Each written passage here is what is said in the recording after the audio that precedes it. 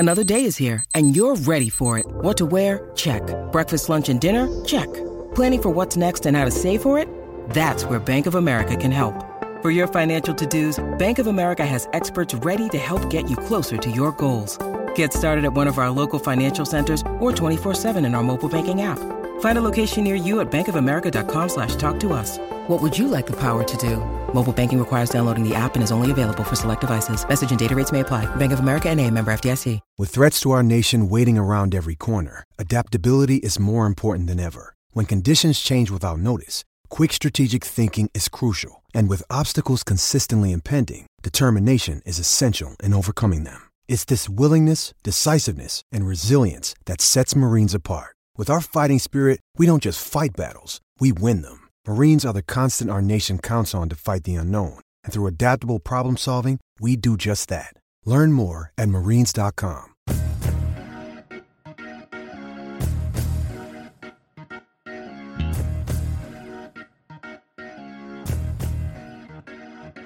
Welcome back to the Orange and Brown Talk podcast for Monday. We're putting a little extra news here on the front. As soon as we're done with this, Dan Labbe, Scott Pasco, Ashley Bastock will join us. We went through everything we learned at the NFL Combine, but breaking news on Monday afternoon, Doug Lesmerises with Mary Kay Cabot. Mary Kay, the Browns put the franchise tag on David Njoku. What does that mean for David Njoku and the Browns? Well, it makes total sense for them to put the franchise tag on David Njoku because his average in his contract is going to be probably more than what he receives in the franchise tender, which is going to be somewhere around $11 million, maybe a little bit more than that.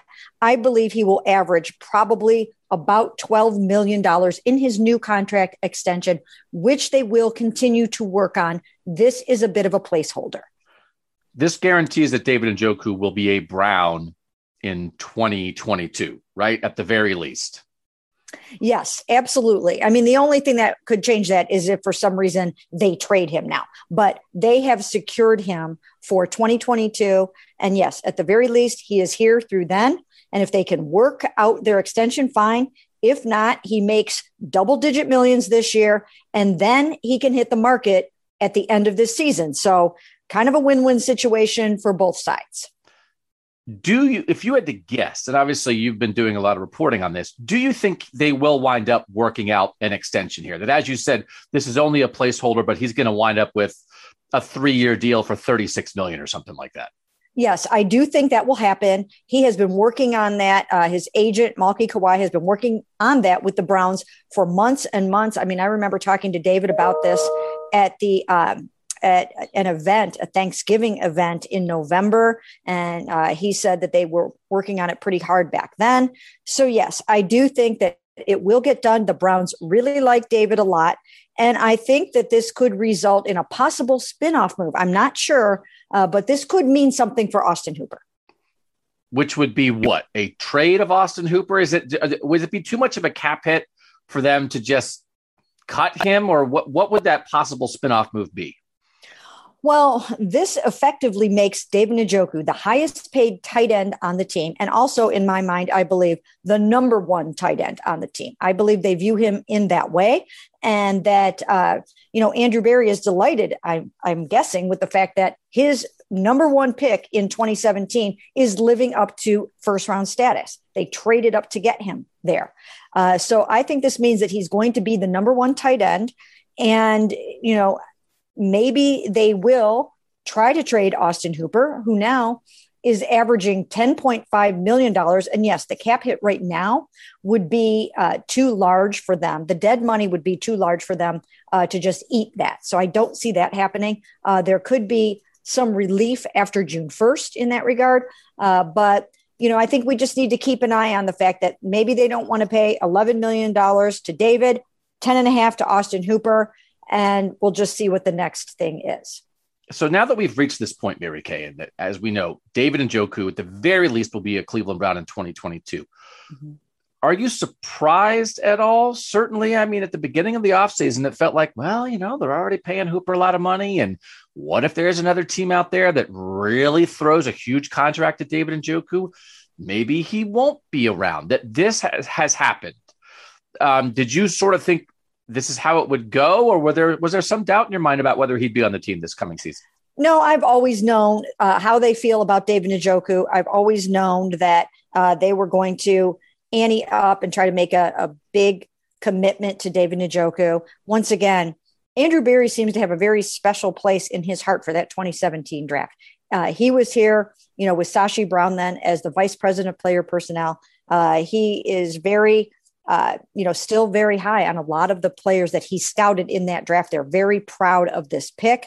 And I've been saying all along, you've heard me say it, that I believe he is an 8 touchdown a year tight end. Now, in order for that to happen, he needs to get the opportunities. He needs to get more red zone opportunities, and he should. But in that regard, you're probably going to have to relegate Austin Hooper to the number 2. Not sure he's going to like that idea. Maybe his agent will reach out to the Browns and ask for a trade. I'm not sure about that yet, but there could be something that gets a little bit shaken up. Now, can you afford to pay both of these guys a combined, $22 million a year or more? That doesn't necessarily break the bank. You probably could do it. But I think it's just something to keep an eye on. But no, I am not surprised about this. They've always loved David Njoku. We will have more about this maybe on the Tuesday Orange and Brown Talk podcast. Will be the Hey Mary Kay edition. As always, we'll be getting questions from our Browns insiders. So we wanted to bring you this news. This podcast is getting to you a little later on Monday than usual, but it turns out it was a good thing we waited, because the franchise tender on David Njoku will certainly be a Cleveland Brown in 2022. Thanks to Mary Kay Cabot for getting that news out to the world and jumping on here on the Orange and Brown Talk podcast. Now to our regularly scheduled programming. Mary Kay, me, Ashley, Dan, Scott, talking about what we learned at the NFL Combine.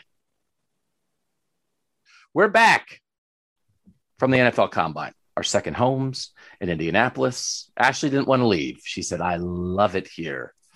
I want to stay forever. I love working 18-hour days, but she had to come back and go to her second job as a Cavs beat writer. So the Cavs called her back. We're all back to talk about what we learned at the NFL Combine, and did it change our minds about anything and how we view the Browns, how we view their offseason, how we view their draft plans. And I'll start, because everybody likes it when I just talk for 8 minutes at the start of a podcast. I am coming away more open to the idea of an edge rusher at number 13 for the Browns than I was before we went there. And that is not me giving up on Garrett Wilson, but that is me saying, if Garrett Wilson is not available at 13 for the Browns, maybe I'm still there on Drake London, but I'm maybe not as all in on receiver or bust, because this edge class is great. There are going to be some very interesting edge guys on the board at 13. The two guys I focused on in a story over the weekend were Jermaine Johnson of Florida State and Trayvon Walker of Georgia. And then Trayvon Walker at 275 pounds went out and ran a 2.8 in the 40. So I don't know if Trayvon Walker's getting to 13, but somebody is. So I had said in all my draft stuff, I don't know. I don't see anything get me off receiver at 13. I'll hedge that slightly. Does anybody else think they're a little more in? Maybe you were already in on edge at 13, but how are you viewing receiver versus edge rusher at this point off the combine? So I've always kind of thought edge rusher could be in play just because it's such a valuable position. But I'll also say this. I think one of the things the combine can do to us is like we can overreact to it. So I guess, like, to me, Doug, if it's just the combine, if it's just what you saw at the workouts that has you thinking, oh, maybe they should take an edge rusher, I don't know. I think maybe you should take a step. If you've been like all in on receiver up until the combine, and then it's like, oh, nope, these workouts changed my mind. I think that's a dangerous way to look at it. Because, the workouts are kind of like, okay, yeah, they're a part of the process, but that's all they are, a part of the process. They shouldn't, a fast 40 shouldn't change your mind and have you thinking, oh boy, yeah, you got to take an edge rusher now. But I've always kind of thought it was in play. First of all, what a fast track that was in Indy. Oof. My goodness, right? Incredibly fast track. And I'm wondering if those numbers are all going to hold up at their pro days. People are all gaga over some players because of their combine 40 times. And it just seems like all of them were blistering. So I'm very interested to see how that all shakes out once the pro days start.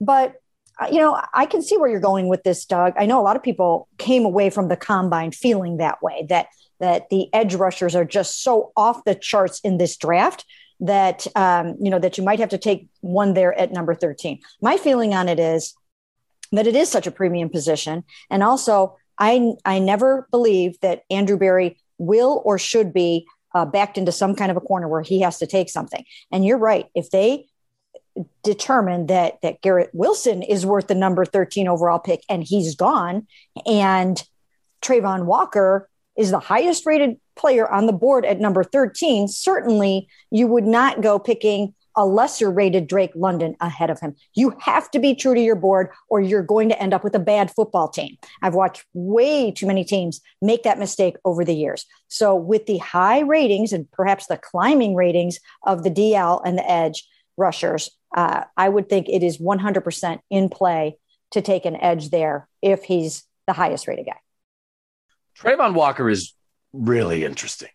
Mm-hmm. All these Georgia guys showed out at the combine, and he's a guy who weighs in at 275 pounds. He came to Georgia at 290. I said, did you think about going heavier at Georgia and becoming a tackle? And he's like, well, your nutritionist said do this. And so I dropped some weight, but he is like a run stopper at 275, who also had a great 3-cone drill, who ran 4.5 in the 40, really good in all the explosion drills. And I know there are some people who've really been in on Travon Walker, but we've done a lot of talk. Everybody has about Aiden Hutchinson and Kayvon Thibodeau at the top of the draft. Walker might have gotten into the top 10 too.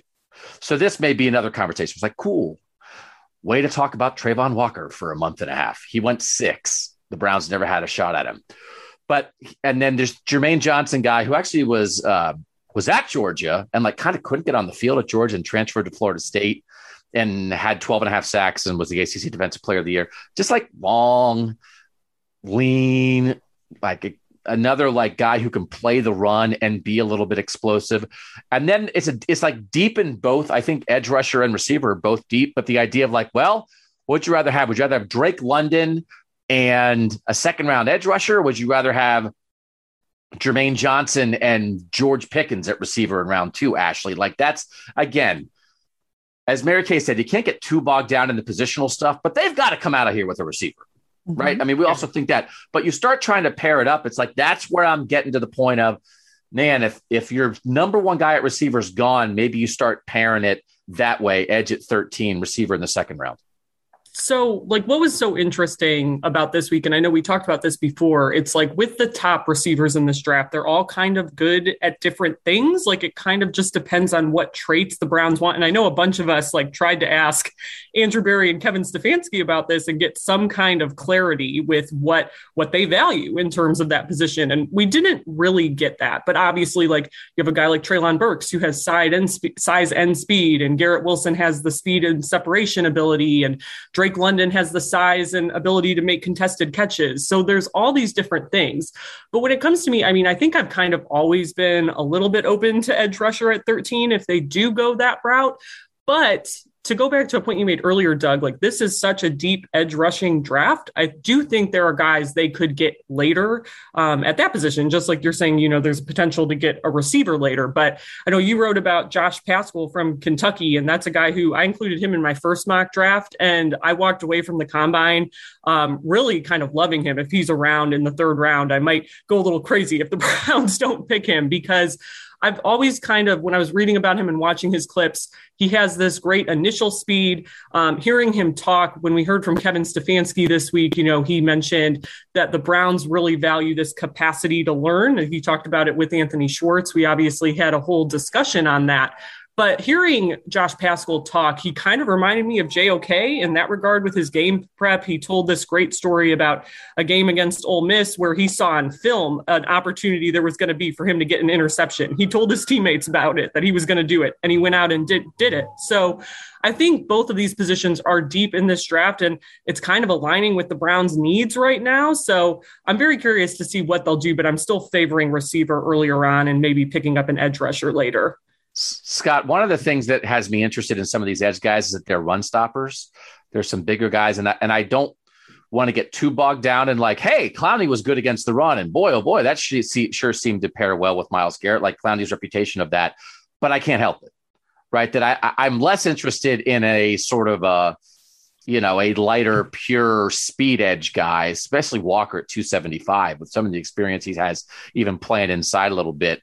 I just have some of that Clowney stuff on my mind. Is that wrong? No, I think things have changed with the Browns, though. Like you brought in Clowney, and there was a lot made of his run stopping ability, but now you have JOK at linebacker, who's going to cover a lot more space than any linebacker you've had over the past couple of years with him or before him. So that vulnerability on the edge maybe isn't what it was, or isn't going to be what it was the past couple of years. Going edge in the first round, there's also a cost effectiveness to that because defensive ends are so highly paid. It's similar to a quarterback. You get a good one on a rookie contract for X number of years, you're in a really good position. As opposed to maybe receiver, it's not going to be the same situation because the value of an edge rusher in the NFL is just so different from what you get as far as their impact on winning the game. And we've all seen edge rushers kind of taken out of the game. We've seen Myles Garrett frustrated, a bunch of times. We've seen the Browns effectively take the Steelers front four out of games in 2020. So it's kind of out of whack. But if you're going to tell me the Browns are going to go edge for whatever reason, getting a good one and getting him at a good price for 4 or 5 years that's important to building a roster. And also, I think it should be noted, they really don't have any idea what is going to happen with Jadeveon Clowney. And not that would be a long-term answer anyways. But the truth of the matter is Jadeveon is going to do what Jadeveon wants to do. He liked it here. There is a chance, and maybe even a good chance, that he'll sign here. But there's also a chance that he won't. And I've been working hard, talking to people in his camp, trying to figure out what the vibe is there. And the vibe is Jadeveon marches to his own drummer, does what he is going to want to do. So I really do think that they have to plan for edge kind of in a pretty big and significant way. And so I think it makes a lot of sense. I mean, I'm still, in the receiver camp, but it makes a ton of sense to go edge there too. I've been doing some research on the number one receivers, the best receivers in the NFL, sort of how they got to their teams. And almost all of them are drafted to their teams. You've got to draft a receiver. You have to draft and develop a receiver. Yeah.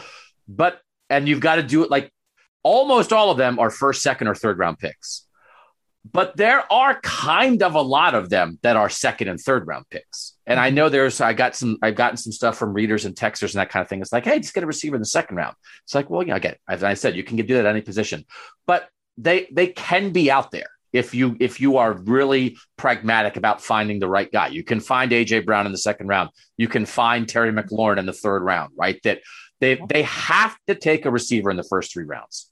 And they have to take a receiver who I think is a little more, as much as we heard the story about Anthony Schwartz, who's just more, refined as a receiver, that is a full package receiver, not just a speed guy. They have to take a guy that they think can be one of their 2 best receivers in this draft. Mm-hmm. But maybe it doesn't have to be in the first round. If it's George Pickens or David Bell or somebody like that in the second round, that's where, and if you get an edge rusher that you think has a chance to be an all-pro. So that changed my mind. Some of you were smarter than me and were already open to that. Dan, you were already open to that. So what did change your mind, Dan? What was something that happened that, or maybe just reinforced something from the combine? Yeah, I don't know if it's anything that changed necessarily. It just sort of reinforced this idea that the Browns are going to be able to address receiver and defensive lineman in some capacity in these first 2 rounds. And I'm still more like receiver with that first pick. Like that's still where I'm leaning. I want that premium type of receiver. You have one of the best edge rushers in football already. If there's a guy that you can bring in the second round who you really like, I think that's the route you go. I would rather prioritize receiver over edge rusher, honestly.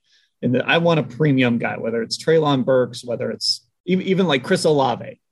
I would rather have Chris Olave at 13 than, unless one of these unless an edge rusher falls unexpectedly, I'd still rather have that premium receiver at number 13. But this draft reinforced, like, I can get that premium receiver at 13 and I could get like a Logan Hall in the second round, or I would rather take a chance on a guy at edge rusher or defensive tackle in the second round than at receiver. But I think this draft is going to fall the way the Browns want it to fall, whether they want to go edge receiver or receiver edge. This thing is set up for them to fill those needs in this draft. So I think we felt that the last couple drafts, and we've talked about that. It's like they needed the tackle 2 drafts ago. There was a bunch of tackles. They took Jedrick Wills Jr. Last year, they needed a corner. Hey, there's like 4 or 5 good corners. Hey, look, here's Greg Newsome pretty late in the first round. Awesome. What is this, Dan? Why is this like the third year in a row where it feels like the talent is matching the need? Like, are the Browns the luckiest team in the league?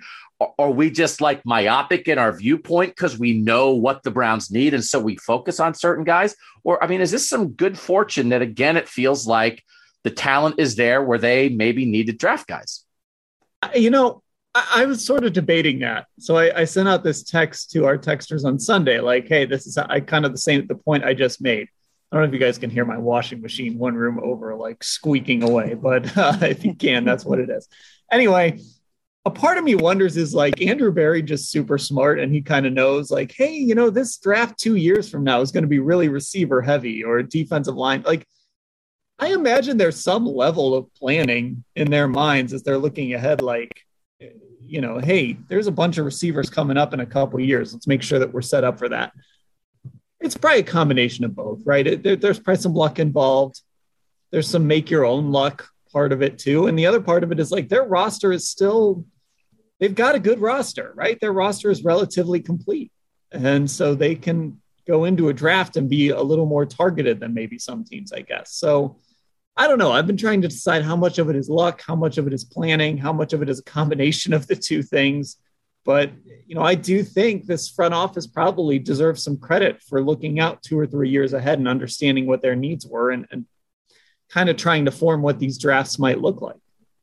The other thing real quick to consider here, once again, as we head into the draft, that number 13 overall pick, I do believe will be impacted by what they are able to do in free agency. Because if you go out and throw a bunch of money at an X type of receiver and he's like your outside guy, then I think that does inform for us what might happen at number 13. If you do that, or you maybe even sign a couple, and I think they are going to target a number of those top receivers in free agency, and they will throw a bunch of money at that guy because that's what they do. They highlight 1 or 2 key free agents, and then they go out and they seize the moment, and they usually get their man, right? We saw them get Jack Conklin. We've seen them get JJ3 and others. So I know they have about 3 receivers in mind. If they get one, then maybe that opens the door even more for that edge we're talking about at 13.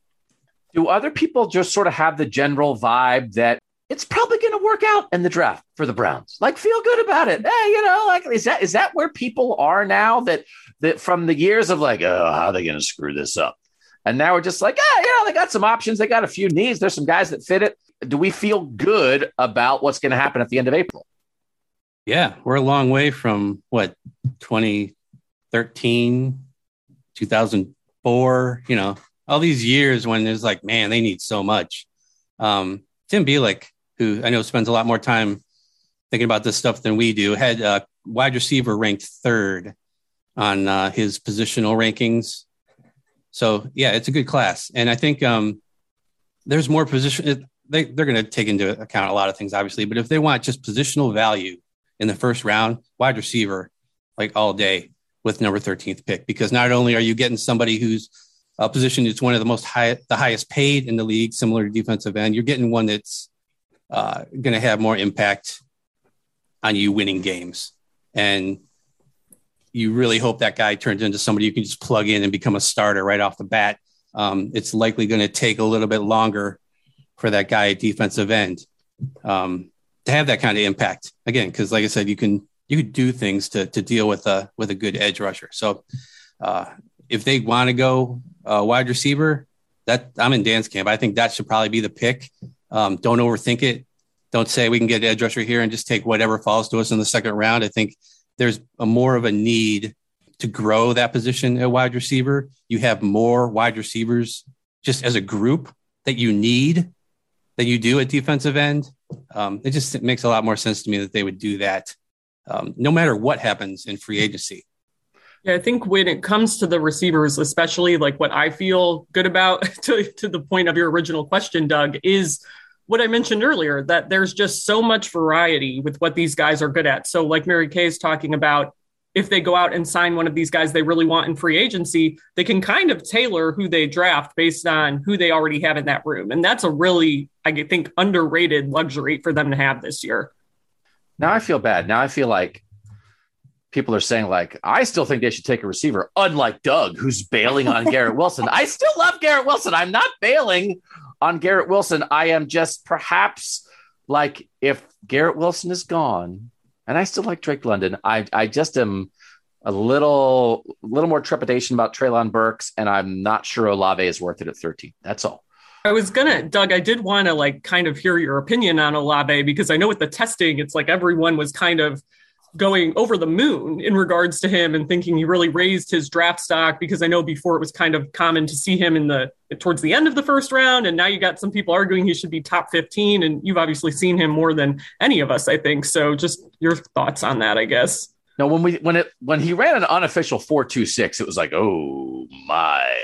And then it got that moved to 4.39, which is still very fast, but it's not, oh my range. So, you know, on our Buckeye Talk podcast, Nathan Baird and I actually recorded like a 25-minute pod hit based on the 4.26. And then right when we were getting done, Nathan was like, uh-oh, we have a problem.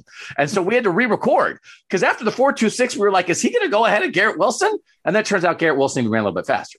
But Olave did measure taller and heavier than Garrett Wilson. And again, I think Garrett might have dropped some weight to try to run fast. He's a take the top off the defense kind of receiver still. To me, he's really fluid. He's not as explosive as Garrett. He's really fluid and smooth. And he caught a deep ball in the drills. Was like, man, that looks good. But is that what the Browns need? Like that kind of number one receiver, a take the top off, or do they just need like a, hey, get open all over the field guy, which I just think Garrett is a little bit more. So I don't think Olave would be a bad pick. 13 feels slightly high for him. But I will also say there was another Ohio State guy who I thought the Browns took slightly high one time, and that was Denzel Ward in the clutch.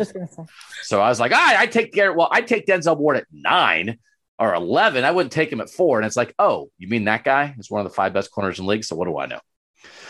Well, real quick, Doug, though, as a corollary to that, do you think Garrett Wilson will be gone after what you saw at the combine and how he ran as well?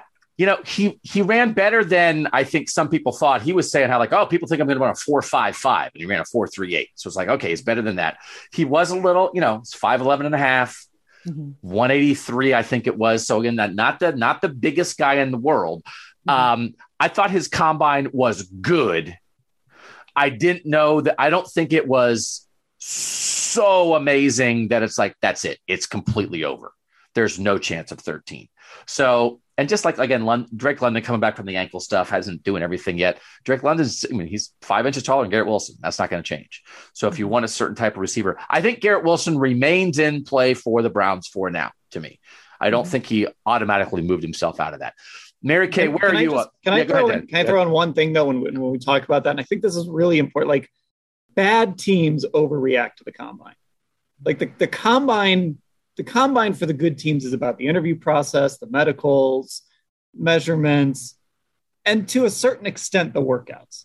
But like, if you are a talent evaluator and you love a guy and you go to the combine and he runs like a slightly worse 40 than you thought he would run, or like if you watch Treylon Burks, you're like, oh, 4.55. I don't know. I mean, I've been watching this guy for 3 years and I love everything I've seen, but yeah, he ran a 4.55, so I'm out. That makes you bad at your job. Like, you can't, if you're a talent evaluator in the NFL, you can't put that much weight. Like, it matters, but it's like Myles Garrett showed up and just blew the combine out of the water. But that's not why he went number 1 overall. He went number 1 overall because he had years of film. It was like, oh, this dude is going to be an elite edge rusher. And then he reinforced that at the combine. So I think that's important to keep in mind. Like what Garrett Wilson did at the combine might not have blown you out of the water, but it's still pretty good. And if you came away from a year of watching this guy on film and you're like, yeah, this guy's the best receiver in football, I don't think anything that happened at the combine should change your mind on that. I agree with that, but I also think if he had run even faster, or if he had weighed in 10 pounds heavier, if he had been an inch and a half taller, it would reinforce stuff to like, if somebody's like, man, I really, whoever it is, New York, or the Jets or the Giants have like the 10th pick. It's like, oh, we had the 10th pick. It's like, man, we really like him. It's like, if he runs a 4.28 instead of a 4.3, that's like, we got to take him. You know, like, yeah, but I mean, well, like John Ross shows up at the combine and puts down a 4.22 and goes a pick ahead of Patrick Mahomes. No, but I mean, we're not talking, Christian Watson is a guy from North Dakota State who like has a perfect athletic rating off the combine because he's his size and his speed and his agility was like through the roof. I don't think the Browns should take him at 13. Like he's a guy. Maybe they should think about him in the second round if they take an edge rusher at 13. But again, I do think there are some guys. Trayvon Walker, everybody on tape thought Trayvon Walker was a really good player at Georgia. And then at 275 pounds, he ran a fast 40. And then it's like, we really liked him. And then it's like, oh, we really like him. And so it's like, I don't think it changes your mind, but it reinforces, man, we were thinking about him at 11, but now we're definitely going to take him at 11. Let's take a quick break, come back. What else do we change our minds or reinforce our thoughts about after the combine next on the Orange and Brown Talk podcast? Doug, Mary Kay, Dan, Ashley, and Scott. Mary Kay, let's go to you. What's the thing you're coming out of the combine? You're doubling down on it, or you're thinking something else. What'd you come away with? I am doubling down on the notion that I would take Malik Willis at number 13 overall if he falls to the Browns there. In my mind, I believe that when you have the quarterback, then everything else can flow from there. And the Browns already have mostly everything else that they need. I believe that they are a really good quarterback and a couple of good receivers away from being exactly where they want to be. And so in my mind, the quarterback trumps a receiver or an edge or anything else right now, if that guy is there at number 13. Now, I came away from the combine actually changing one thing about that thought. And that is now I like him well enough that I would throw a few more picks at it and I would trade up to get him. I'm betting on the traits. Okay. It's traits. He is raw. He needs time, but I like the traits that I'm seeing. And I mean, the arm strength, the uncanny knack to throw from arm angles, which I've seen with my own two eyes, the footwork, the agility, the mobility, and just the character. I like the character of this young man. I think he has what it takes to lead a football team, and I think that's vitally important. And I don't really care if I screw it up. I don't really care because you can overcome it if you screw it up. But if you nail it, you could be good to go for a decade. So that's where I'm at. So let me ask about this because we might, Mary Kay, I might need a Mary Kay ranking at some point of like the 10 quarterbacks in the draft that you've liked the most in your time covering the Browns. Because I know Josh Allen is on this list. I know Derek Carr is on that list, right? There's some guys, and like you're right a lot. So I'm very curious where your Malik Willis admiration would rank on your list of quarterbacks you like. Here's my question. Mm-hmm. What do you think the chances are that the Browns do it? Like, is it zero? Because we did have Andrew Berry and Kevin Stefanski, the way they talked about Baker Mayfield, all these things with the other things we talked about. Do you think there's any chance that Malik Willis winds up a Brown? Or is this just going to be one of those where like, well, Mary Kay was right and the Browns didn't listen and here we go, which we can add it to the list of other quarterbacks? You know what? This comes just from my own observations, my own due diligence on the player. I mean, even including, giving merchandise away to a homeless person on the street, which we all saw. I mean, there's just a lot about him that I really like in that way. And I think I don't really think that the Browns are thinking Malik Willis at number 13 overall. And if they are, then they're doing a phenomenal job of hiding it. So no, I don't think they're going to do this. I don't think they're going to trade up to get him. If they do, I will be very surprised. So this is just basically me saying I would take that chance and and see where it gets you. And again, maybe you guys think that I'm crazy to say if I'm wrong, I'm wrong. I can somehow overcome that, because I think you can get other positions some way, somehow. I think you can go out and buy yourself an edge. I think you can go out and buy yourself a receiver or draft a receiver in the second round or the third round. But if you think that you have a chance on a franchise quarterback, then I'm taking that swing. And if I miss, I'm cool with that. There is a possibility that if Mary Kay Cabot had been the Browns GM over the last 20 years, they would have won many, many more games than they have won, because you have been right on some of these people. But does Ashley, Dan, Scott, where are you on what you think the chances are of Malik Willis being a Brown? Do you think it's just no way, or do you think they could be slow playing this a little bit and valuing a potential franchise quarterback? No, I don't think I don't see that happening. I think there's, I don't know how we went from, this is a really bad quarterback class over last month. There's a guy at the top of this quarterback group that's going to drastically change the fortunes of your franchise. I don't know. I just don't see that happening. I think there's a lot of quarterback needy teams that are going to be more desperate to take that chance in the Browns as well. Despite everybody kind of poo-pooing this class. Can I say that? Did we just get an adult rating on this podcast? There could be like five quarterbacks taken in this first round.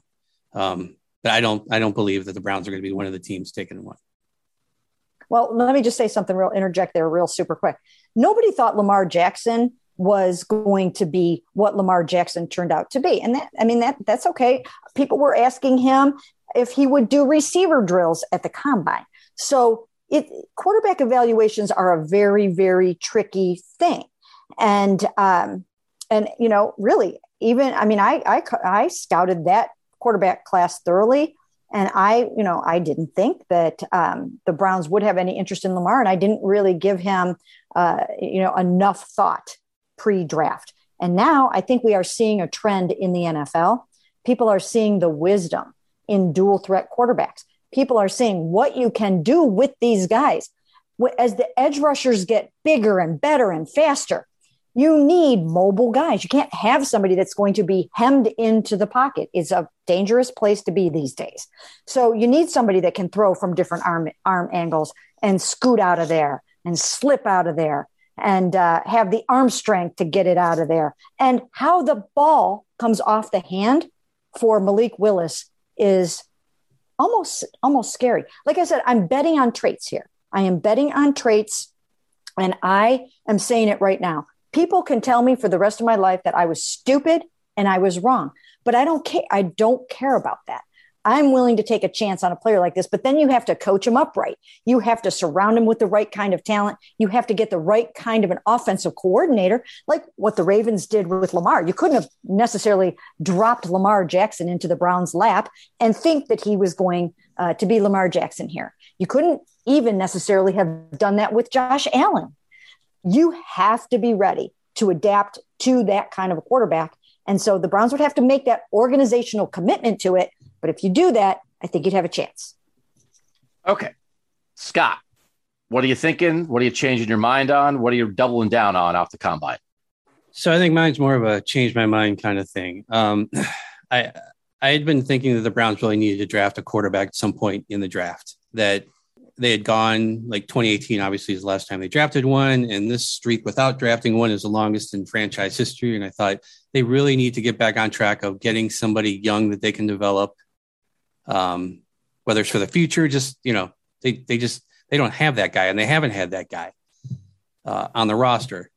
But after going through the combine, and this kind of builds off what I just said after Mary Kay's thing, despite what everybody said about the quarterback class, a lot of these guys, a lot of them could go in the first round. I'm going off the Doug, I think you turned me onto this, the NFL mock draft database that kind of aggregates a bunch of mock drafts. And, you got Pickett and Willis. You go in Sam Howell going 20th to the Steelers. Steelers are a team that could trade up and get somebody conceivably. So there could be as many as 5 guys going in the first round. And I think if the Browns are not going to get one of those guys, then you're looking obviously mid-round for a quarterback, and you're going to end up with a guy. And I don't know if it's really worth it now to just take a quarterback, to say you drafted a quarterback, or just to have a guy to develop, because again, this team is kind of built to win now, using a draft pick on a position that's going to feed one spot on the field. I'd prefer to see them kind of build depth elsewhere. There are a lot of places, even though this is a pretty good roster, they do need to build depth, obviously, along the defensive line. There's still questions at linebacker. We don't know how tight end is going to shake out with free agency. So there's a lot of places I think they're going to get more value. So I'm coming out of this not really thinking that they should take a quarterback, just because anybody who I think has some legit possibilities to become a guy is not going to be on their radar in the first round. I maybe still have a guy. Who's your guy? I think Bailey Zappi from Western Kentucky is interesting, and not as their next Baker Mayfield, but as their next Case Keenum. Like, he's a chuck it around dude, like not the strongest arm in the world, but good ball placement. And like, that's a little hard. It's like, oh, Baker's supposed to be accurate, right? Like, that's supposed to be his thing, but it's like almost sort of filling. It's like, well, you let Case Keenum go and bring this guy in and try to develop him behind him. And what if he's one of these guys who doesn't have the world's greatest physical traits, but he's so accurate? He's thrown the ball a gazillion times in college. I could see a mid-round pick on a guy like that. But again, Scott, some of these guys, sometimes when you get to the 4th, 5th, 6th rounds of quarterback, it's like, it's just a dude. It's just a body. It's hard to find traits. Zappi is still a guy to me who does have a little bit of a trait that might stand out, that might be a roll of the dice in like the comp pick in the 3rd round. Maybe he might appear in my mock draft on Tuesday. We'll have to see. But I'm slightly intrigued by him. But I still like Ritter. I still like Desmond Ritter. We'll have to talk about him on another podcast. He could be a first rounder at this point. No, I know. That's why I had the Browns trading up in my first mock to get him in the back of the 1st round. But like, I think I want to do this podcast on what the Steelers are going to do. I think we should do a podcast on the quarterbacks, right? Who might take them? Who might be gone or available when the Browns pick? Who could the Steelers get? Especially, Ritter said he was going to test really well, and he did. He's big. He knew he was going to put up good numbers. I'm not sure I want to see him in Pittsburgh either. We'll say that for another podcast.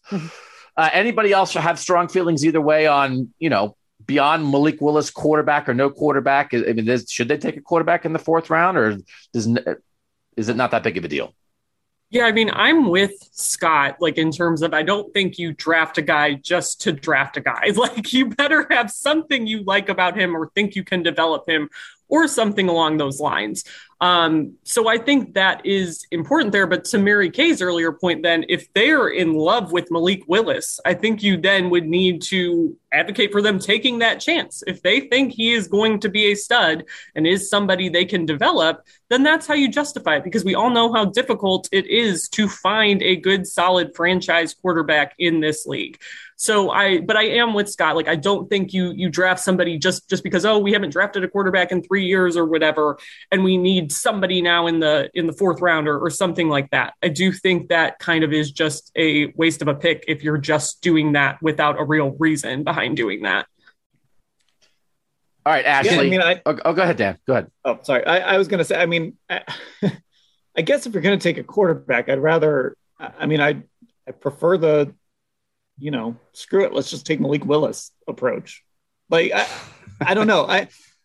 I worry a little, like, hearing the Malik Willis discussion. Like, if you really truly believe, like, if they really look at this guy and they're like, oh, this dude he's got a chance. Like, I mean, the Browns sort of have a chance to get stuck in quarterback purgatory here if they don't figure out a way to address this. And I mean, we could be having a discussion every year about, like, is Kirk Cousins an upgrade over what they have now, or is Jimmy Garoppolo an upgrade? I mean, I don't know. I think I'd be okay with them taking a quarterback later in the draft, but it's still going to be a position they've got to find an answer for long term. And, I'd kind of shrug if they took a guy in the 4th round, but I certainly wouldn't be opposed if they fall in love with, like, a Malik Willis. I know that's an earlier discussion, but I'd almost rather them just do that. 4th round, quarterback or kicker? I got kickers. I talked to every kicker. Well, I didn't talk to. I'm like the only person who talked to Cade York at the combine. We had like a 12. I picture you just running around to those different podiums and getting one-on-ones with each guy. Well, they didn't put the good kickers up on the big podiums. They put that half kicker, half punter guy. He's like a centaur. He's half kicker. He's half punter. He got a good podium, but like everyone's talking to that guy. But the regular kickers were off on like the little podiums. And so Cade York's from LSU. There was like an LSU camera crew there that was like, hey, let's record Cade York doing an interview at the combine. And then there was nobody talking to him. And I was sort of like, what are you doing? They were like, ooh, somebody's here to talk to him. So then I was like, Cade York, will you come save the Cleveland Browns? And Cade York is in. He's in. So I got him in the 5th round. But that will... Nothing says more about how the NFL values kickers than where they put them at the combine. Over in the corner at those little tables where like the overflow from podium 1 is like blocking them, so you can't even see them. It's a sad place to be, but I'm glad you found them. But these guys, Evan McPherson is their god. Like everybody's like, I want to be that guy. And we're like, we want you to be that guy. Can you come be that guy in Cleveland? So we'll get that locked up. 5th round, Cade York. All right. Ashley, your turn. Did you have a thing? What's your thing that changed or didn't change? So what didn't change is, and I mentioned this earlier, I am still just as confused in terms of what the Browns want at receiver, given these different guys. Now, the one guy who I'm still intrigued by Drake London, but he didn't test at the combine. He didn't do his running. He said he's trying to do that at his pro day. Obviously, if you aren't familiar with Drake London, he did break his ankle. It ended his season early. So he's waiting to run and do all of the testing. So I am still curious by him, but these guys are just so different. Like when we talked to the receivers, I walked away really liking Treylon Burks, and I maybe wasn't as focused on him, like doing my mocks, because I was either looking at Drake London or Garrett Wilson for those first two. But I really am, especially, I think, intrigued by him, given the mix of traits. And obviously, I think with his testing, that didn't go as well as many people hoped. But I'm kind of in Dan's camp, where he made the point earlier that you don't want to overemphasize the testing in the combine and things like that. And especially because there are guys who test so well and then end up like not really doing anything in the league itself. But I'm still really intrigued by him. And I just think we really got no clarity in terms of what the Browns actually want. Now, so much of that can depend on, I think, what they do in free agency, who is available, all that sort of stuff. But I'm very curious to see how they build that room. But I'm still just as confused as I was when I got to Indy last Monday. I like that this is the opportunity. What did you change your mind about? And Ashley I'm doubling down on my confusion. Yeah, isn't that? I still have no idea.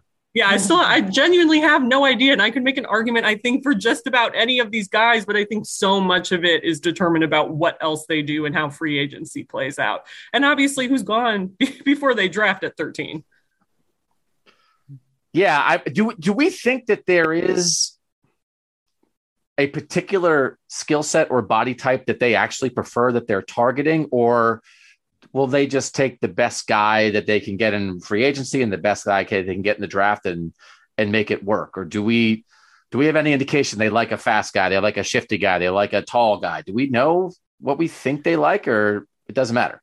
You know what? I keep leaning towards the little bit shorter, shiftier, very, very fast. Speed is the name of the game in the NFL right now. And as I mentioned before, when it comes to a lot of size in terms of your pass catchers, I believe that they already have that in their tight ends and they utilize it thoroughly. Some teams don't, but we know that the Browns have that. So they need to add some devastating speed at wide receiver. That's where I'm going with this. And I think it's the agile, shifty, cut guy, make plays all over the field, go deep. That's where I think that they should and will lean in this draft. They don't need another almost tight end type of body. They have that. So that's where I'm at. Yeah, I would throw speed out as the one thing that they look for most. Anthony Schwartz, Demetric Felton, quickness, stuff like that. Jamarcus Bradley, that guy's on the roster because of his speed in large part. So I think that really matters to them too. So I said, they're not going to take this guy. So that I just a name to watch then along those lines is this Christian Watson guy who is 6'4" and ran an awesome time. Ran a 4.36 at 6'4". and did not put in up huge numbers in college, but like the athletic numbers of this guy, it's as good of a package as you're going to find in this draft. And so people are saying like, oh, it's top 50 coming out of this. Well, the Browns have 2 picks in the top 50. That could be a guy in the middle of the second round that might be there for the Browns. Before we go, one other thing that I'm sure of, and this is directed at Dan and Ashley and your original first round mocks. Are you both admitting that you're giving up the Devonte Wyatt dream? Because you guys both had him in the second round in your initial mocks. And then again, like every Georgia player at the combine, he was gigantic and super fast. And there's no way he's getting in the middle of the second round. Yeah, I'm ready to let that dream die, and I'm sad about it, but I'm glad I got to write about it for those first 2 weeks. Can I throw out an honorable mention too? Yeah. The combine confirmed for me how much I really like Calvin Austin III, even though he's so darn small. I like the player. He's not built small. I mean, you don't look at him and think that this is a small, guy. He is jacked up, and he ran like crazy. I like his game, and he's a later round pick. In my last mock, I picked him with the comp pick. I would do that again in a heartbeat. I really like that player. Yeah, I have to leave Devonte Wyatt to someone else. I'm afraid I'm going to have to leave Sky Moore to someone else. Yeah, huge combine. But a name I mentioned earlier, and a guy I was kind of circling a little bit before the combine, Logan Hall out of Houston, 6'6", 283 pounds, tested with the ends, might be a tackle. And you look at the Browns going after a guy like Malik McDowell, right? Who's 6'6", 296. And just that physically imposing. I think what made Myles Garrett and Jadeveon Clowney so scary, on top of just what they did on the field, is like, oh my God, these two guys are both collapsing on me, and they're like enormous and fast and gigantic. And then you had 6'6" Malik McDowell in the middle of that line. That's got to be scary for any quarterback. And so I just wonder if Logan Hall is a guy with his versatility, if they believe he can play defensive tackle in this scheme and also slide to the outside, if he's a guy they might like at 44. Joe Burrow described Garrett and Clowney as freakazoids. Yeah. Baker called them his tiny friends. Yeah. That's the Andrew Berry official draft strategy, is draft freakazoids. That actually might be that might be on a wall somewhere in Berea. Yeah. I think.